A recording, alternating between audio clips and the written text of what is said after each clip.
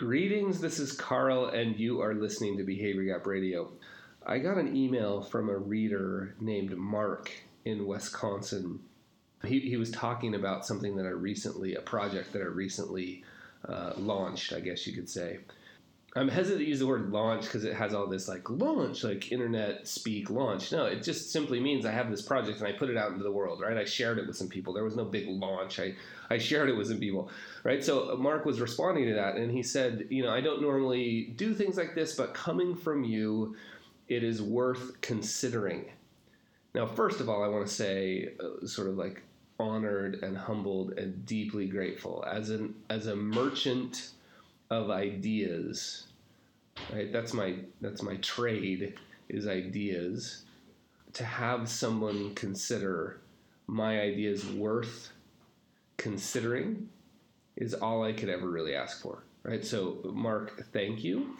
But that aside, that phrase got me thinking. The idea of worth considering.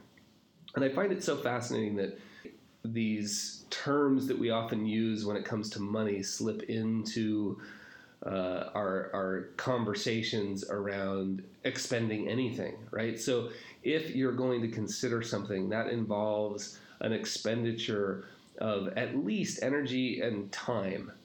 Well, I should say at least time and often energy if you're going to consider something. So there's an expense related to consideration on your part. And so we use this word worth. Is it worth considering? Super fascinating. And my question is, how does an idea become worthy of your consideration? In other words, how does it become worth considering? What do you find worth considering in a time in the world where there is no shortage of demand for your consideration? Ideas that are looking for a home, for attention. There's another one of those words. Pay attention, right? Another one of those phrases that we use. In a world where there's no shortage of ideas that are demanding or applying for you to consider them, how do you sort through that? It's fascinating to me. How do you sort through the massive amount of noise to find the signal? How does an idea become worthy of your consideration? How would you describe it? If you were describing an idea that's worthy of your consideration, what words would you use? Is it all about the source? Is it about the packaging of the idea? The cover of the book? Is it about your interaction and experience with the source of the idea? What is it about? I actually do lose sleep over this because my entire life right now, my entire professional life right now is about being an idea hunter, finding ideas that will have an impact on, hopefully have an impact, some impact on people, is what I do for a living. And I realize that I'm not the only one, to make a massive understatement.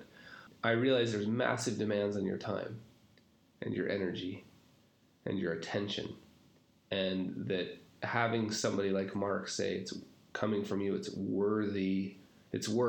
coming from you, it's worth considering, is a huge gift. So I would love your feedback. How does an idea become worth considering in your mind? What are the important elements? If you were to just take out a blank piece of paper for me and write a list, here's what it needs to have in order for it to be worthy of considering. Maybe it has to come from a certain source. It has to be packaged a certain way. It has to be trustworthy. It has to be interesting. What are those things? I'd love to hear from you about that. And in the meantime, I just maybe leave you with that one thought.